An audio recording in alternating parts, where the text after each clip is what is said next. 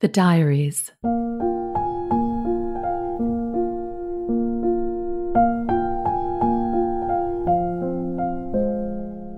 July 11th, 2021. The summer rain.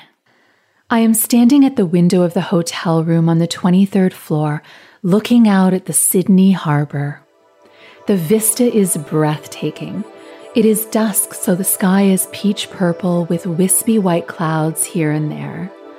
On the left is the Sydney Harbor Bridge, all lit up for the evening and mirrored on the moving water below. From the bridge, the harbor forms a U shape. Boats are coming and going, and down below, people are out enjoying the gorgeous evening, shopping, heading to restaurants, walking through the large park below. Not all, but some of the trees have turned color and even lost their leaves, because of course it is winter in this part of the world, although it never seems to dip below a comfortable 15 degrees Celsius or 60 Fahrenheit. At the top of the U-shape on the far right side is the inimitable Sydney Opera House with its striking avian forms aflight in the twilight sky. I take it all in with a deep breath and then walk back over to the bed to sit beside my 3 sisters. Our second youngest sister, Madison, has just moved here with her partner, Nelson, who is from Australia.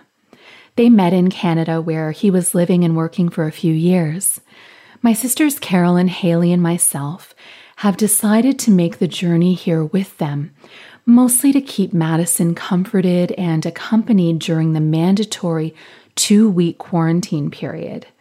They're in the middle of talking about something I missed, so I walk back over to the window to enjoy the view once again. But my fixation is interrupted by the sound of voices entering the room. I look around the room, I think, it's starting to look like a hotel party in here. I recognize most of the people as friends or acquaintances, but even Vishen Lakhiani, the CEO of Mind Valley, is here. What is he doing here? I wonder to myself. I mean, I would love to get to know him. He's fascinating. I wonder if he would be interested in me romantically, I ask myself. And none of this occurs to me as strange at the time, of course, because number 1, I am sleeping, and number 2, the scene I am recounting is my dream from last night. But I will continue with it to get to what I intuit as the central message, beyond, of course, the fact that apparently I want to date Vishen Lakhiani. So back to the dream. Carolyn and I decide to go downstairs to the shopping complex to get some provisions, which of course we would not be able to do in hotel quarantine, but anyways. Haley stays back to be with Madison. We wander through bookstores and little food markets and continue walking down the path of the indoor parquet, which is beautifully adorned with trees, plants, and even tropical birds flying about. Carolyn is on my right side as we walk. What is that? She points to a bag in my right hand. I don't know. I open the decorative paper shopping bag and lift out a parcel wrapped in brown paper. I open it to reveal a thick, heavy hardcover book. The title reads, The Collective Unconscious by Dr. Carl Jung. This, I say, tapping my finger on the title and looking at her intently, this is the secret. End scene. Message, tap into the collective unconscious. I wake up to a soft gray day. Opening the windows, I examine the light summer rain that mists the verdant green world, and it's lovely, gentle, soothing, a perfect day for reflection. Some candles, I think. So I warm some coffee, light the Himalayan salt lamp, and then one by one I light the candles, each one as a prayer, as Olivier Clare taught me. As I light the candle before the Buddha, I say, I receive your wisdom with loving gratitude, and pause. By the wooden Indonesian elephant, there is a candle in a mirrored glass jar. I light it and whisper, show me the authentic spiritual path. On my writing desk sits a river rock candle that my mom made for me. I light it and ask, Please cleanse my mind, body, and spirit with your divine light. The summer rain is falling harder outside. With candles glowing, I sit down to meditate. I put on my headphones to play some meditative music, take my quartz crystal in my hands, and close my eyes. And I just let my awareness melt into my inner being, which is part of the one consciousness, and float without expectation. Spontaneously, silently, I say, "Show me in symbols what I am meant to see." Minutes later, almost having forgotten what I asked, I see the outline of a cow's head in my inner vision. I note it and release it. Then after a while, I sense the message, "Listen with your entire being." So I do, and I feel my inner being as though flowering from within. And a little while later, I hear the words, "A doorway." Okay. And then I release that too. And then gradually, I feel a pink-purple light appearing until I am bathed in this light that feels like utter bliss. I remain there for several minutes, and then I gather my awareness and close my meditation with "Thank you, thank you, thank you." Later on, I Google cow meaning spiritual because I'm not aware of what it means, and I learn this.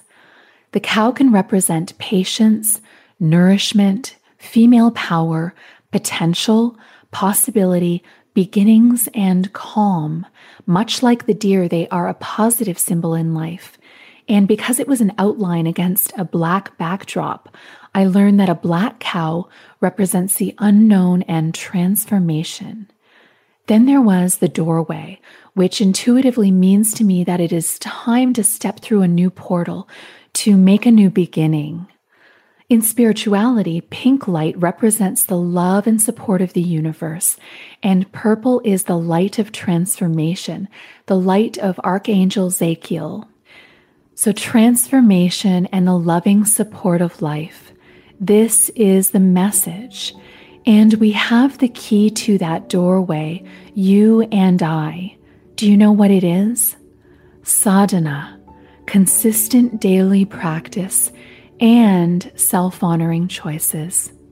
In a way, it is the message that Spirit is always offering us, that every moment is a chance for us to awaken more into the energy of love, to expand into our soul's purpose and live our fullest lives, if we will just meet life halfway through our sadhana. Sitting back at my writing desk, the rain has stopped. The birds are alight and singing. I gaze back at the candle atop the river rock, watching the flame rise and dance in all its ethereal mystery, and whisper, "I hear you, Spirit, and I am ready." Hi, and welcome to Season 2 of the show, The Midsummer Diaries.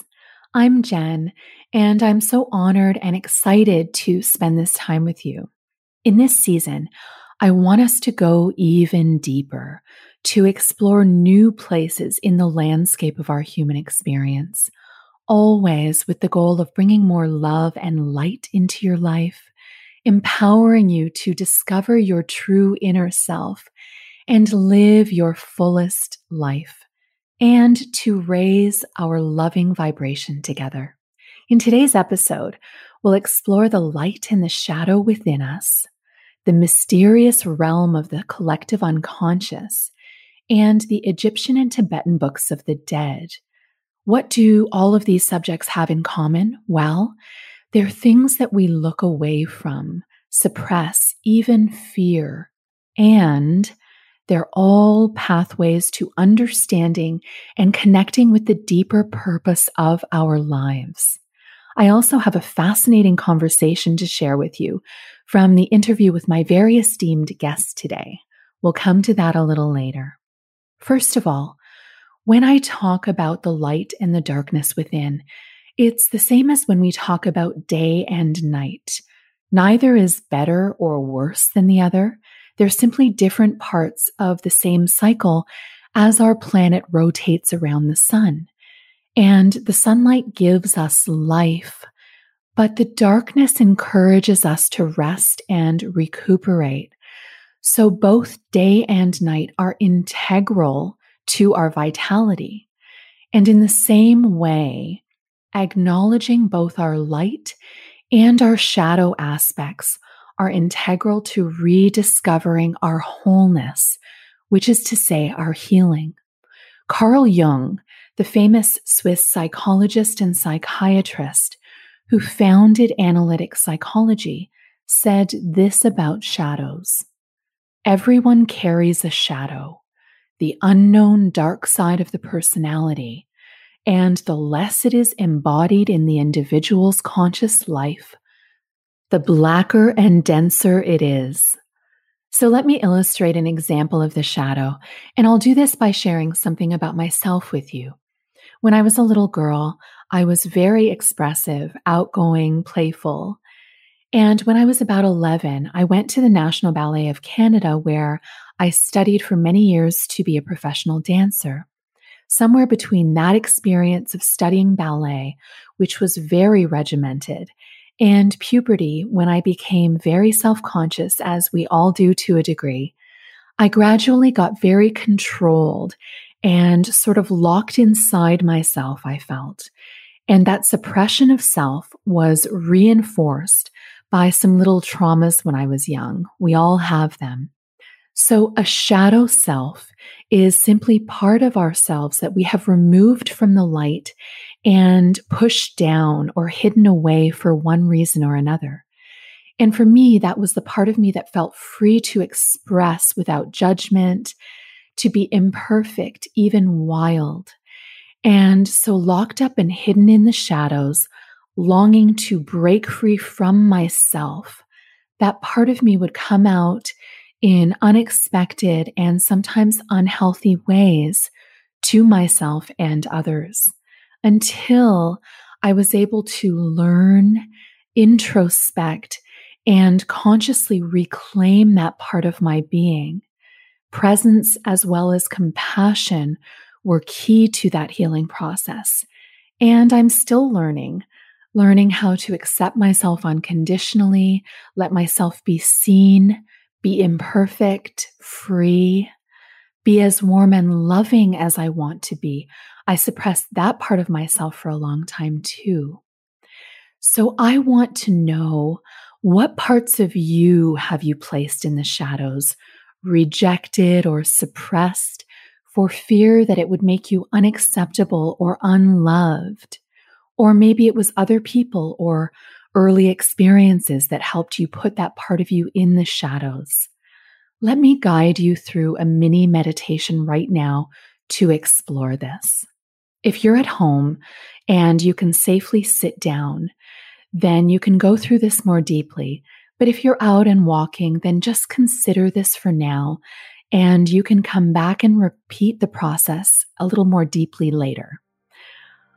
So wherever you are, just begin by relaxing your body, relax your facial muscles, and start to breathe slowly and deeply. You can place your hand on your heart and connect with your true inner being. So if you're sitting, you can also close your eyes and then ask yourself, are there any parts of my authentic self that I or others have placed in the shadows?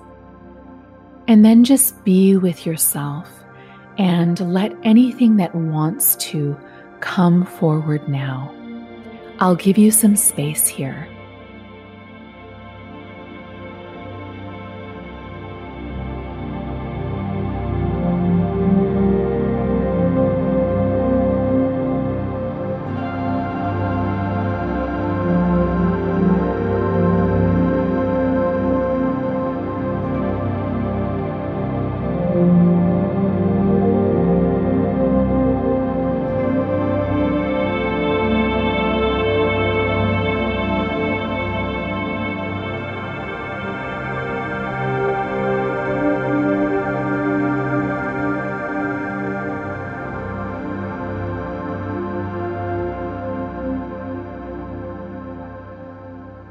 Good.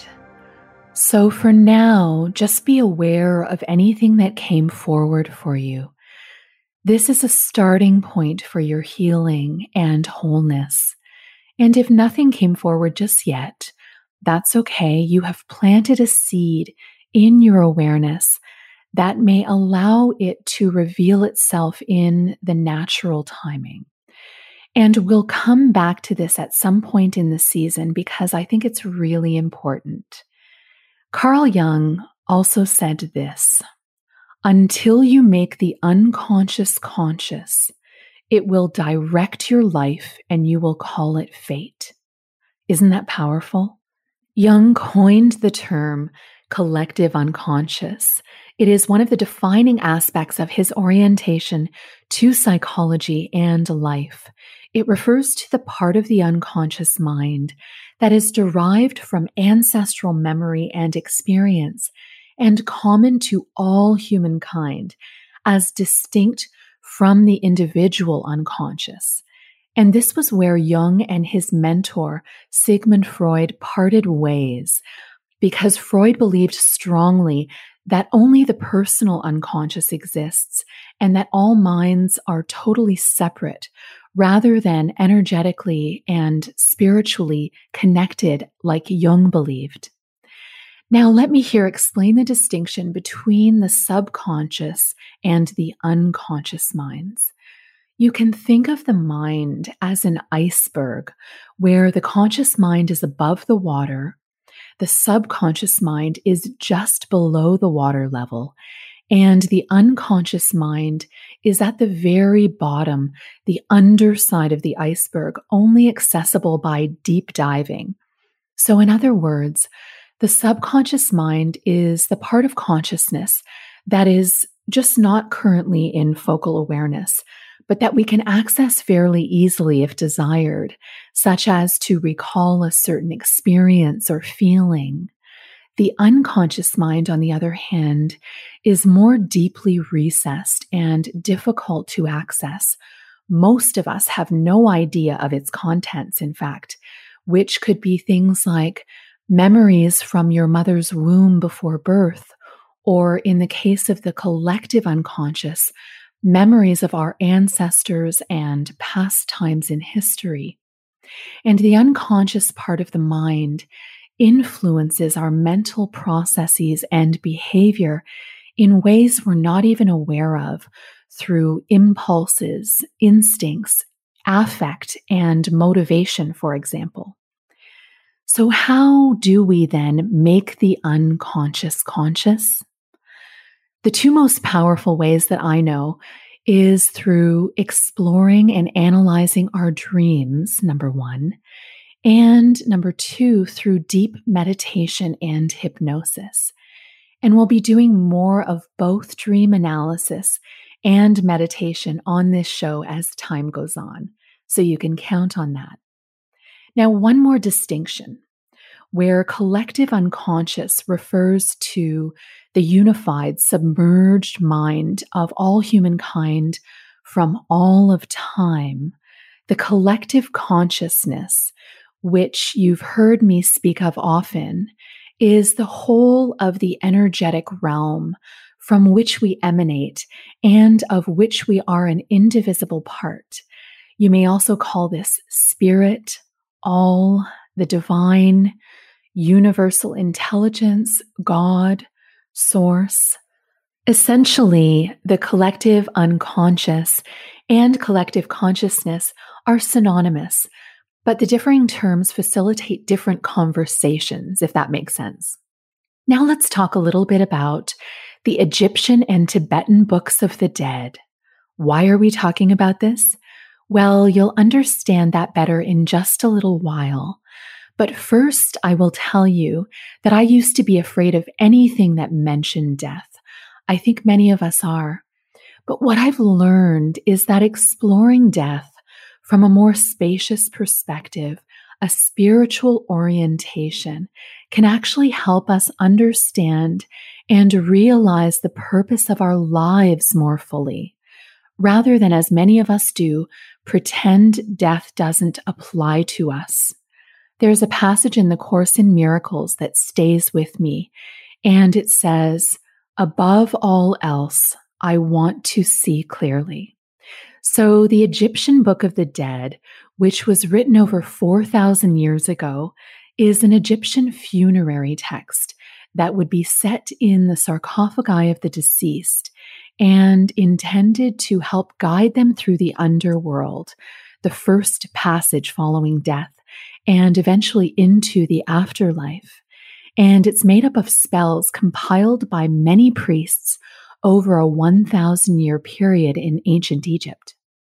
The Tibetan Book of the Dead, which is a Tibetan Buddhist text created in the 8th century to foretell and guide one through the experiences that the soul has after death in the bardo, the interval between death and rebirth in the next life.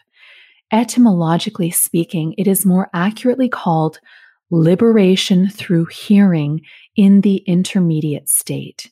And hearing is, in this translation, more like understanding or enlightenment or awakening.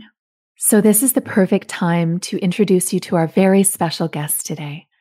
Dr. Matthew McKay is a distinguished clinical psychologist, professor of psychology at the Wright Institute in Berkeley, California, co-founder of Haight-Ashbury Psychological Services, founder of the Berkeley CBT Clinic, and co-founder of the Bay Area Trauma Recovery Clinic, which serves low-income clients. He has authored and co-authored more than 40 books, and his latest book is called The Luminous Landscape of the Afterlife, Jordan's Message to the Living on What to Expect After Death. Jordan is Matthew's deceased son, and the main body of this book is called Jordan's Book of the Dead. Here is my conversation with Matt now. Hi, Matt. Thank you so much for being here with me. Glad to be with you. So, Matt, can you tell us about your journey of coming to write this book? Well, it starts 13 years ago. My son was on his way home from work on his bicycle. He was accosted. There was a tremendous fight. He eventually broke away and someone shot him in the back. And his death, as I'm sure would be true for any parent, filled me with grief, but it also gave me these very compelling questions. Does his soul still exist? And wherever he is he okay? Is he happy? Those are the things that really consume me. So I set about trying to find him, and I consulted mediums. I found that the mediums would convey something from Jordan, but I wasn't experiencing it. It was something they were reporting to me. I went to see Alan Botkin, who developed something called induced after-death communication that uses a variant of EMDR, which I use to treat trauma clients, and actually had an experience with Botkin of hearing Jordan. I heard him as if he was right next to me. He said very important things to me, and it did give me some really significant relief from the trauma of his loss. But still, I yearned to connect to him in form of a conversation, to be able to ask questions, to find out much more about where he is and what it's like there, and what he's learned in the process of his transition. So those things consume me, and eventually I consulted the late Ralph Messner, who was a specialist in after-death communication, and he taught me how to channel. And so it was a long journey that took more than a year to finally get to the point where I was able to begin these conversations with Jordan. But once I had found him, I had connected to him, he began to suggest that there were things we could do together, that he had knowledge that I could help him convey to people on earth. And he said, well, there's no better person to tell people about death and what it's like and what the afterlife is like than someone who's died and has gone there. And so he suggested that we do this book, The Luminous Landscape of the Afterlife, for two reasons. One, to really help with the fear of death, which I think really consumes a lot of people. I know I've really struggled with it, but also to give people a picture of what it's like, what the afterlife looks like, and how we can prepare here in this life to make a successful transition. So those were the things that he wanted to convey and teach people. Right. And Matt, can you tell us a little bit more about what the channeling process looks and feels like for you? Basically, what helps is if you have a talisman, something that connects you to the person on the other side. Could be something they gave you, something that belonged to them, but a physical object that connects you to that soul.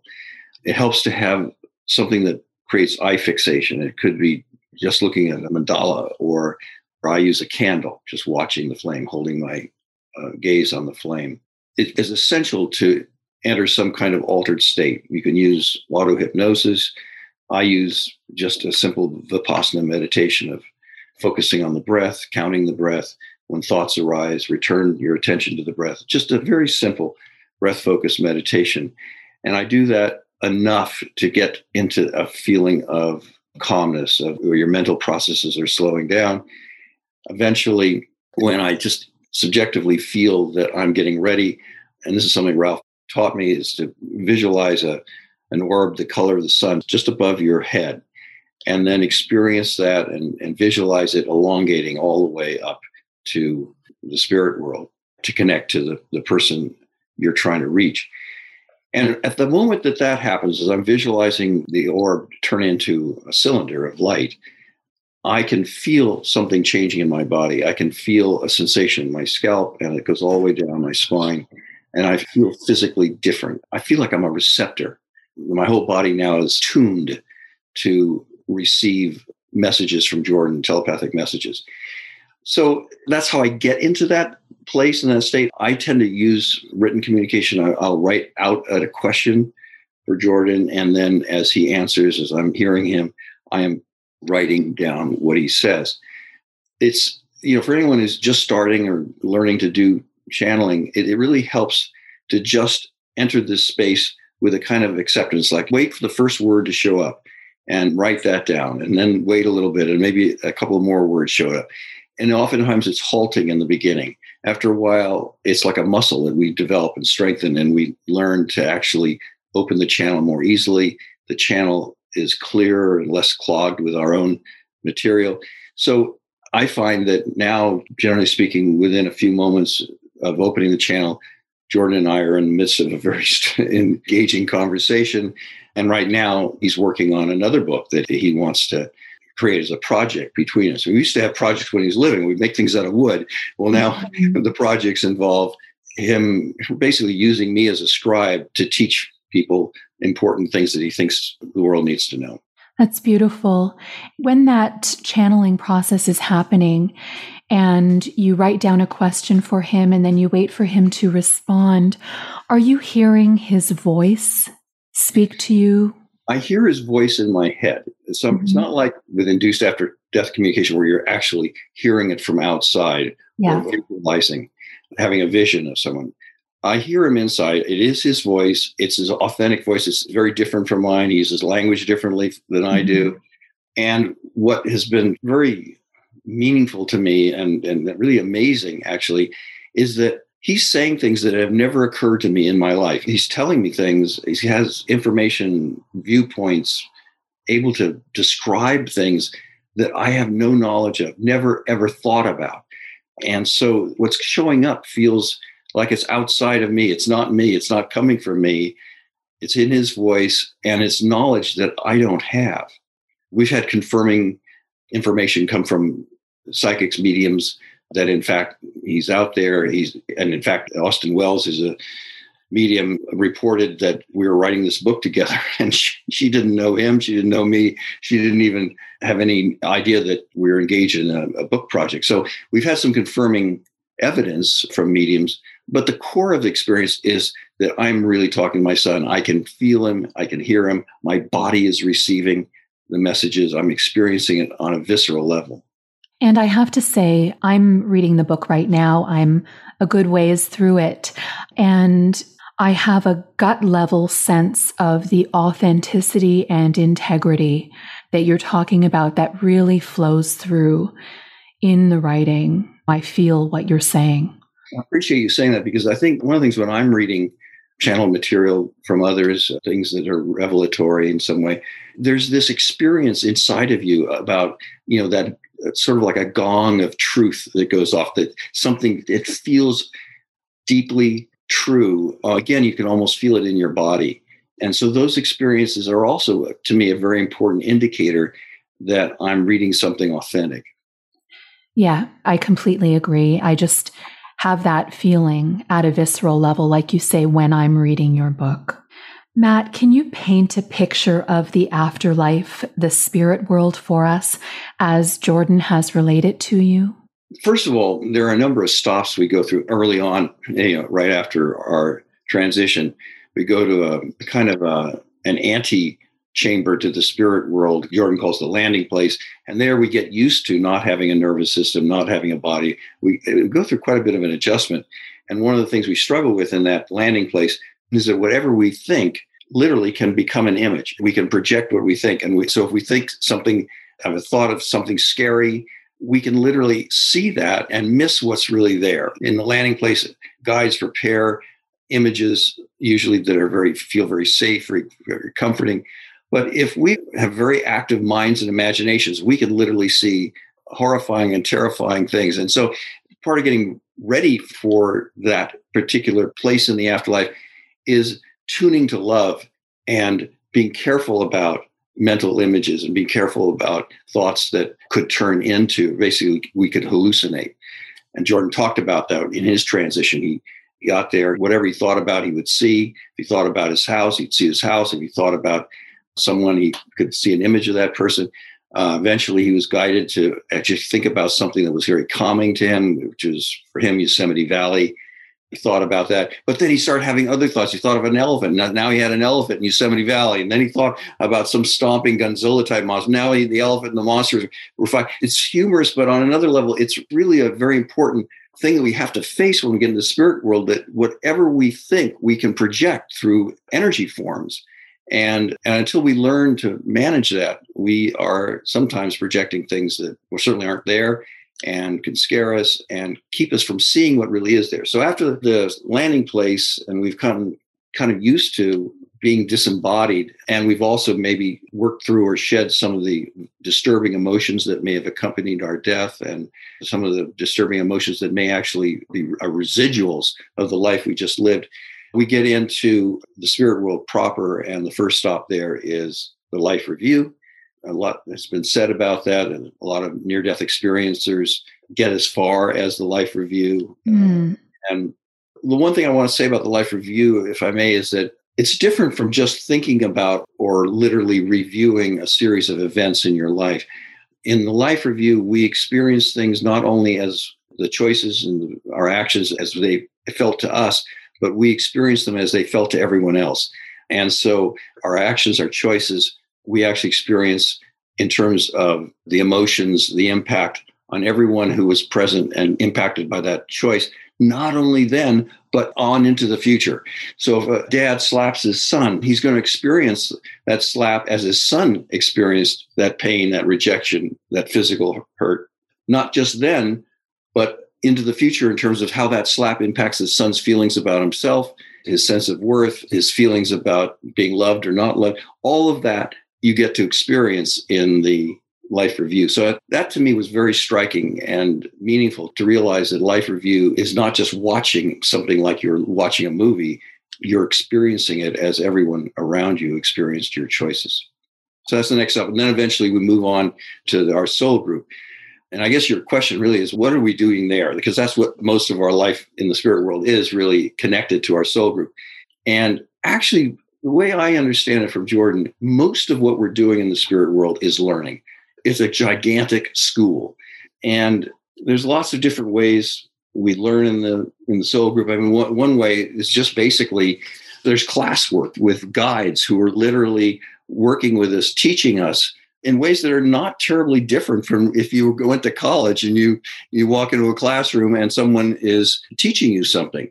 But there are different tools in the afterlife. One of the biggest tools that's used is the Akashic record.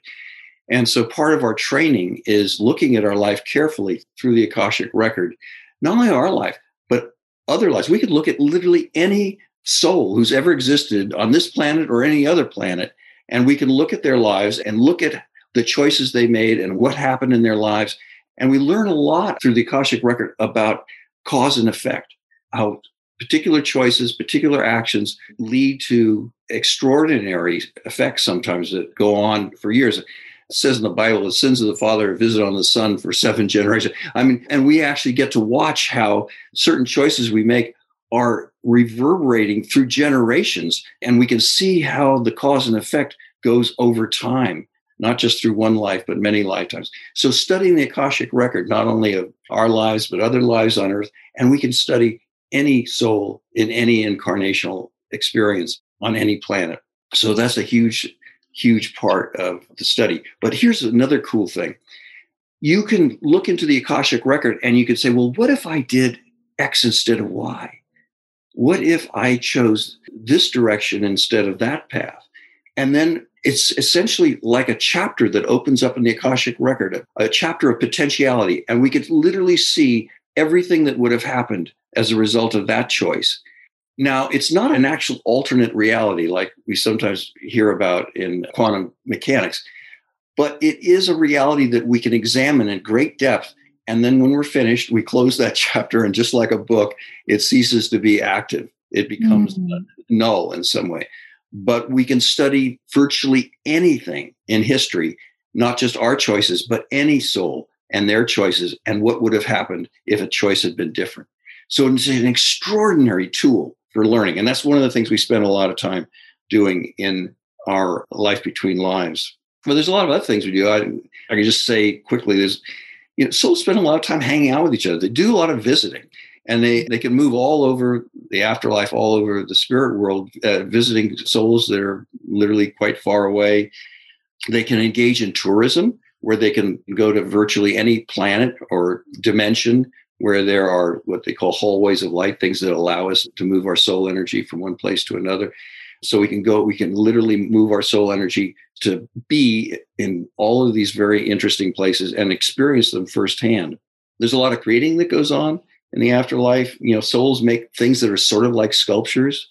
They make a lot of music. They can literally create not just forms, energy forms, but life forms. And there's some advanced souls that are very busy making new life forms. They can create new healing processes. So there's a lot of creativity that's going on. Wow. I mean, it just sounds so wondrous what you're describing, just as my experience of reading the book has been so wondrous. So just to track back a little bit. So when we leave this manifest world, this incarnation, as Jordan describes it, we go to the landing place where we adjust from not having a body anymore and perhaps release some of our human mind projections and residual negative emotions. And through this whole process, there are spirit guides, right, that help us to move along, to make these gradual adjustments to the afterlife. And then after the landing place, there's the life review, which from reading the book, as I understand it, and as you say, it's a learning experience of, a firsthand feeling, learning experience, but without punishment or judgment. Is that right? That's absolutely right. I'm glad you brought that up, because it's one of the most important features of the afterlife that Jordan emphasizes over and over again. There is no punishment. We are not judged for so-called sins during an incarnation. We get to review and learn from everything and every choice that we made in our last incarnation. But there's no rejection, no judgment, no punishment. It's just all learning. Some of the learning is arduous, because as we talk about life review, if you're having to see how you impacted the people around you and you did things that were hurtful or negative or damaging, you're going to feel that. And so it is arduous. And actually, just as an aside, Jordan talks about that there are some people that do so much damage in their lives, of so much so-called evil, although there's no judgment about evil, but they create so much damage, and they may spend long periods of time in the healing place or in bardos where the guides are creating special conditions for us to learn and make these adjustments and begin shedding some of the pain that we're in and also the pain that we've caused. But still, even after all of that work, souls that have caused a great deal of pain and hurt have to go through a life review, and some of them refuse to do it. And so they live in sort of these anti-worlds. They're not punished, but they are not really able to enter the spirit world because they're not willing to go through the learning process necessary to fully matriculate into the life of spirit. So it's an interesting fact that there are some souls that have done things that they just don't want to face. Mm-hmm. And so it's not a matter of punishment, but it's a matter of, are you willing to learn from what happened? Right, right. And then you describe how, once you've completed the life review and experience a learning and an awakening from this past life, then the spirit who has been willing to do that then moves on to the afterlife proper, the soul group, where they essentially go home, right? That's right. And the soul group is really our little spiritual family. When souls are first created, they are assembled into this group. They become part of this family that they will always, on some level, remain part of for their entire existence, for all time. They will remain very deeply connected to their soul family, the soul group. And primarily, the soul group is the group of people we incarnate with over and over again. For sometimes hundreds of lives, we'll be incarnating with members of our soul group. And in one life, two people in a soul group might be father and son. In another life, they could be partners. Jordan and I were partners. He was a female. He was my wife in another life. They could be mentor. In another life, Jordan was an older rabbi in yeshiva, and I was a young rabbi, and he was a mentor to me. So we could have many, many different kinds of relations. And sometimes members of the soul group will be adversaries. But more often than not, they will incarnate together in the same geographical area and at the same approximate age or time so that they can share that life. And so the soul group, we're learning from each other in each incarnation. Mm-hmm. And it's a very powerful bond. This is not really, maybe really the best analogy, but sometimes we talk about people going to war and how when you go to war, you have this bond with these people that you served with, Yes. And going to Earth is not exactly like going to war, but it is a very difficult planet. It's known as a reputation as one of the most difficult places to incarnate. It's very challenging place. There's a lot of pain here, a lot of struggle. And so souls that come to Earth often have this incredibly deep bond with each other because they've gone through so much together, so much pain, so much danger, so much struggle. And so there is a very deep bond between those who incarnate anywhere, but especially on Earth. Just to share with our listeners, there are other places that souls from the spirit world can incarnate into. There are a lot of other places. I don't have any idea how many, but I'm told that it's countless numbers of planets that souls incarnate. And not just planets, there are mental worlds where the souls are living in an energy matrix. And so they experience that somewhat differently. But there are countless places where we incarnate. And some of these worlds come to an end. The world eventually becomes uninhabitable. And these souls then have to move to another planet. And they're called hybrid souls. And these are souls that often have a very hard time when they come to Earth. Their first few incarnations, they are really having a hard time because they may have come from a planet that had very different challenges. There are planets where souls incarnate into bodies that live in water or live in liquid. And so they come to Earth and they're having to walk around and deal with gravity. But not just that, but deal with a body that's full of emotions and impulses, and having to cope with all of that can be very challenging for souls that have started out somewhere else and now come to a different planet. So I'm sort of digressing here, but it is interesting that there are so many planets with so many different conditions, but souls tend to stick to the same place. They keep incarnating back to the same place because they're familiar. And while souls, this is one other point, while souls can incarnate at any point in Earth history, because from the afterlife, you can watch all of Earth history. You can see everything that's happened from the very inception of the planet all the way to the point where the last soul incarnated and there's the end of incarnational processes on this planet. So you can see all the entire history of the planet. And souls literally can choose to incarnate at any point in the history of the species that we use to learn. However, souls prefer to go in the order of time on Earth because certain things are familiar. So a soul that passed away in 1930, for example, I had a previous life where I died in the late 30s, But there's a lot of familiar things in this world. There's automobiles still, and there's roads, and there's a lot of familiar infrastructure that was around in the 30s. So souls will tend to come to another life that's close enough in time to the previous life where there's some things that are familiar and it's comforting. Right. Fascinating, I have to say. Matt, on page 56, it is written, and I quote, "Love on earth is an endless yearning for the love of spirit that has been largely forgotten." Can you elaborate on this and guide us on how we can connect more with love here and now in this incarnation? First of all, there's one thing that we didn't mention about that souls do a fair amount of in the afterlife, which is merging with all, merging with collective consciousness. And that's a very powerful experience because souls then just download all of this awareness. And it's so intense that souls can only do it for sometimes very relatively short periods of time because it's almost like a wire that has too much electricity going through it. It's too hot to handle after a while. But souls have this extraordinary experience of merging with all and also merging with each other. And souls can merge with each other in the afterlife in this very beautiful, deep connection of being seen and known and loved. And it's such a beautiful experience to be seen perfectly, to be completely transparent, completely known, and completely loved at the same time. And so these merging experiences are very powerful. And we come to Earth and we forget all of how connected we are. We forget that we're connected by love. We forget all of our past lives and all of our experiences. There's a reason for that. This amnesia is necessary for our growth here. If we remembered everything that we've already experienced in past lives and all of our deep love connections in the afterlife and to spirit and to all, we wouldn't take seriously all of the stuff that we're facing here. And these lessons we wouldn't take seriously. It would be like, oh, well, I just lost so-and-so, but I'll see them in a few years when I get back up to the afterlife. It'll be fine. So losses and painful outcomes and these struggles we wouldn't take seriously and we wouldn't learn from them. So we have to forget.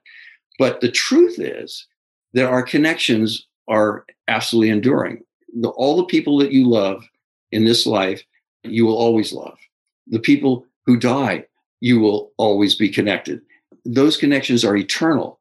And even though at times in our lives we lose people, we lose track of each other, we get rejected, our relationships appear to end, they don't. They will continue in the afterlife, as do all of the people who have died before us. Those relationships continue and are active. And I guess one of the things that Jordan says over and over to me, and I think he really wants people to know, is that all the people you love on the other side are just a thought away. If you think about them, you start to open the channel immediately. And that relationship is there anytime you want it. You can open the channel whenever you want, simply by thinking about the person. And then if you want to be deliberate about it, you can do some of the things we talked about, channeling of writing questions or getting yourself into kind of a receptive state. But still, all of the people that we love are all there with us. And that's, I think, maybe the most important thing that he's conveying, even though we forget what that world is like. We forget the afterlife. We forget that we have a soul group. We forget that we've incarnated many, many, many times and faced the challenges of Earth and have gone through these incredible learning experiences many, many times. We forget all of that. But in spite of all the things we forget, the truth remains that we are united by love with all the people who we've ever cared about. That's extraordinary. Now, on several occasions in the book, Jordan expresses how consciousness, which he also refers to as collective consciousness, God, all, the divine, the spirit world itself, is infinitely expanding. Can you expand on this? Yeah, this is something that he's said to me. I grew up Catholic, and the original idea of God in the Catholic Church is that God is perfect. God is omnipotent and all-knowing, and God is fully evolved. And that is not what I am hearing from Jordan. The collective consciousness, all, God, however we want to describe it, source, continues to evolve. In fact, collective consciousness creates individual souls in order to evolve. So our souls were created so that all of consciousness could continue to grow and evolve and learn. And so our sacred mission is to go to these difficult places, these physical planets, to incarnate there to learn lessons that are not possible to learn in the afterlife. Mm-hmm.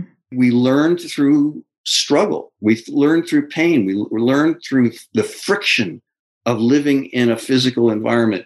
These are lessons that could never be encountered in the frictionless, perfect love of the afterlife.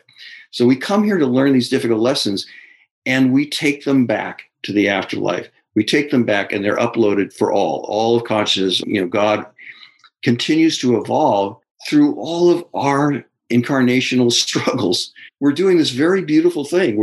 These struggles are not in vain. We come here to learn and face pain and learn through adversity and pain. And all of the things we're learning basically how to love in the face of pain.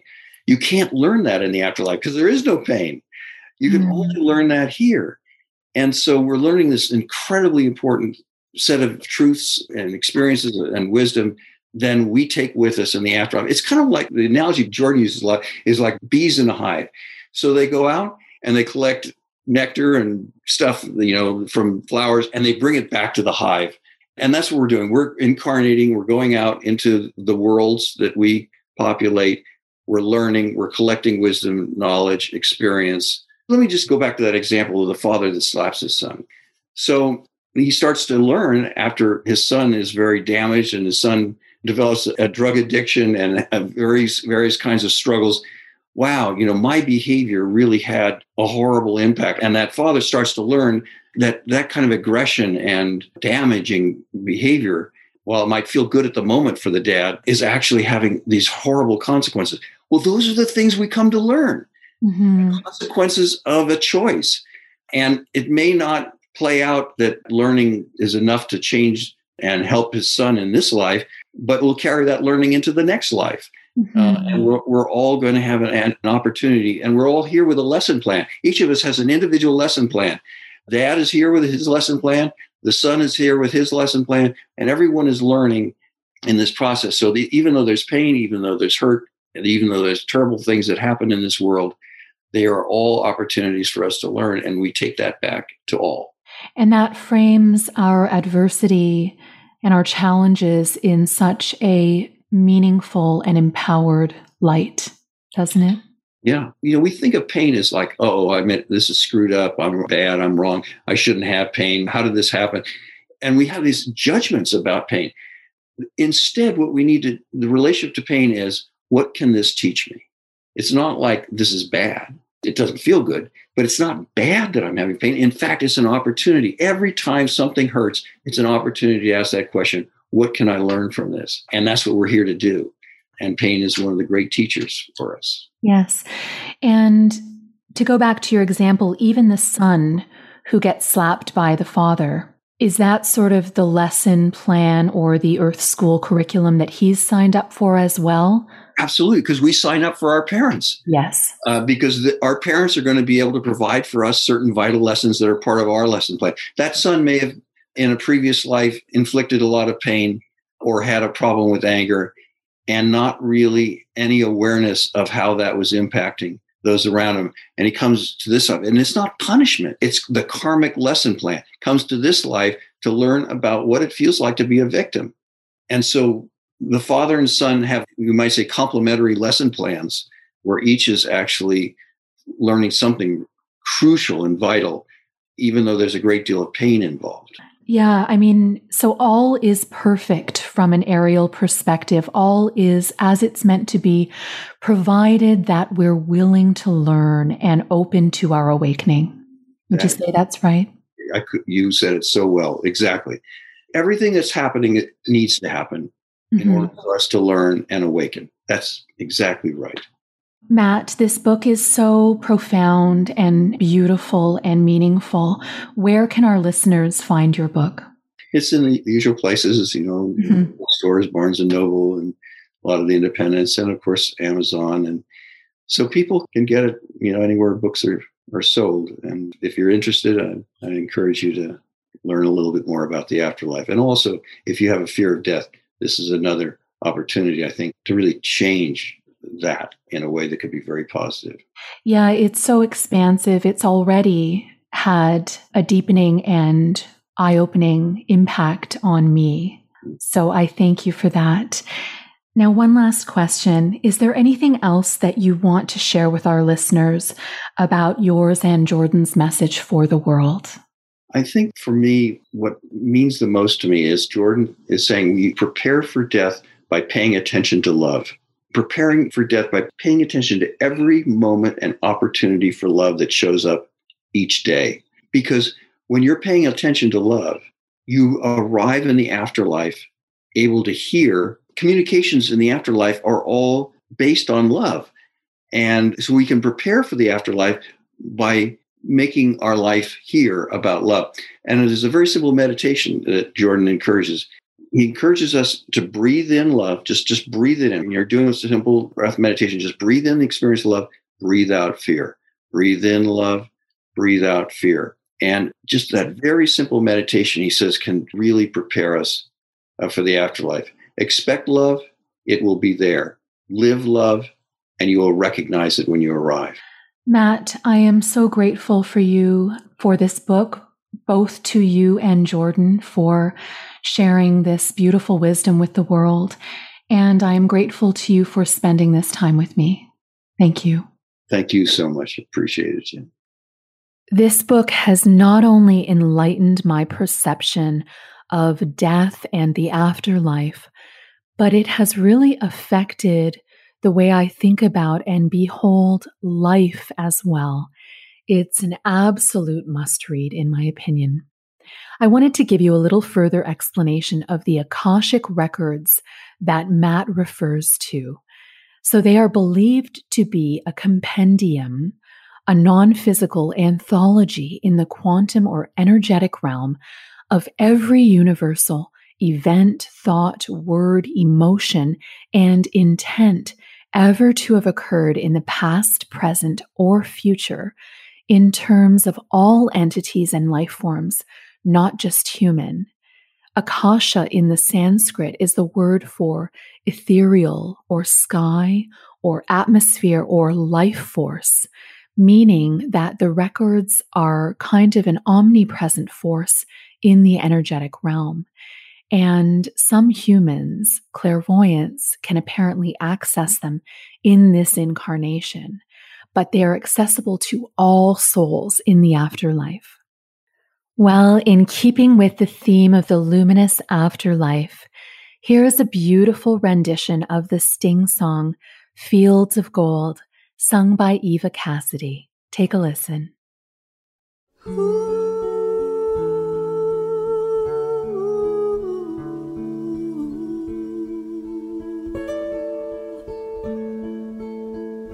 You remember me when the west wind moves among the fields of barley.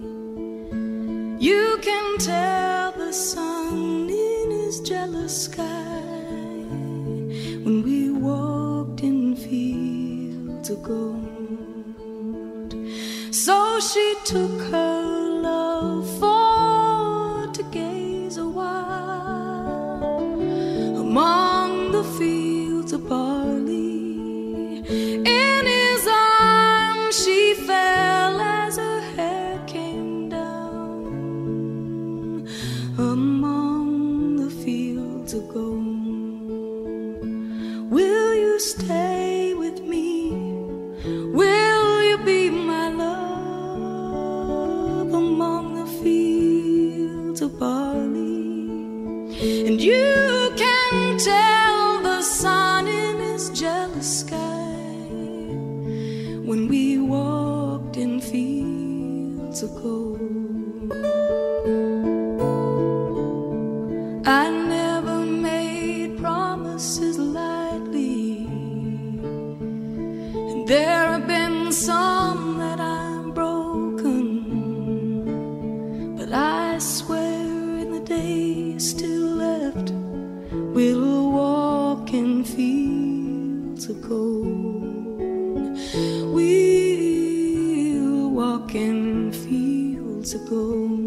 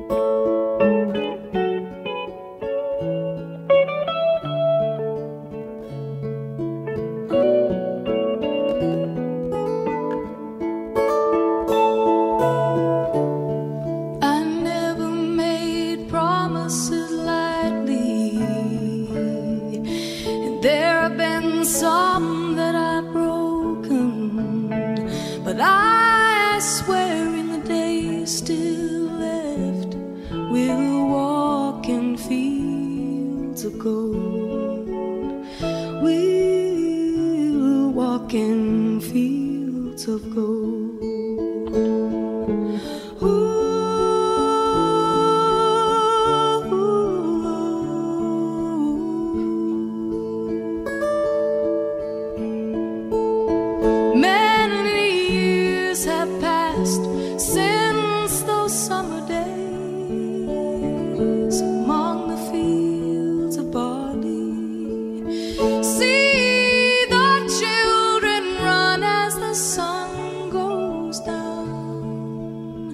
As you lie in fields of gold, you remember me when the west wind moves among the fields of barley.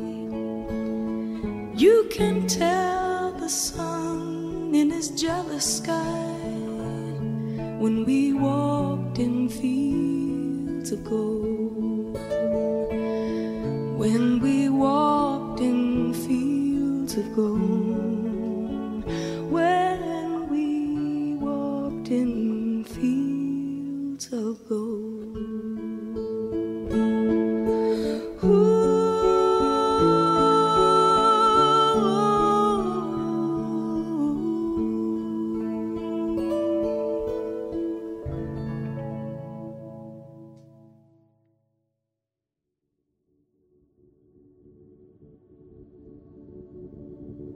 Let me guide you through a meditation for amplifying your love. So wherever you are, whatever you're doing, just get really present with yourself. Be with yourself. You can start to breathe in slowly and deeply. Breathe in and out through your nose and kind of constrict your back of your throat so that your breathing is as though you're fogging up a mirror. This is Ujjayi yoga breathing. And as you breathe slowly and deeply, start to relax your neck and shoulders. Relax your facial muscles. And just let me guide you.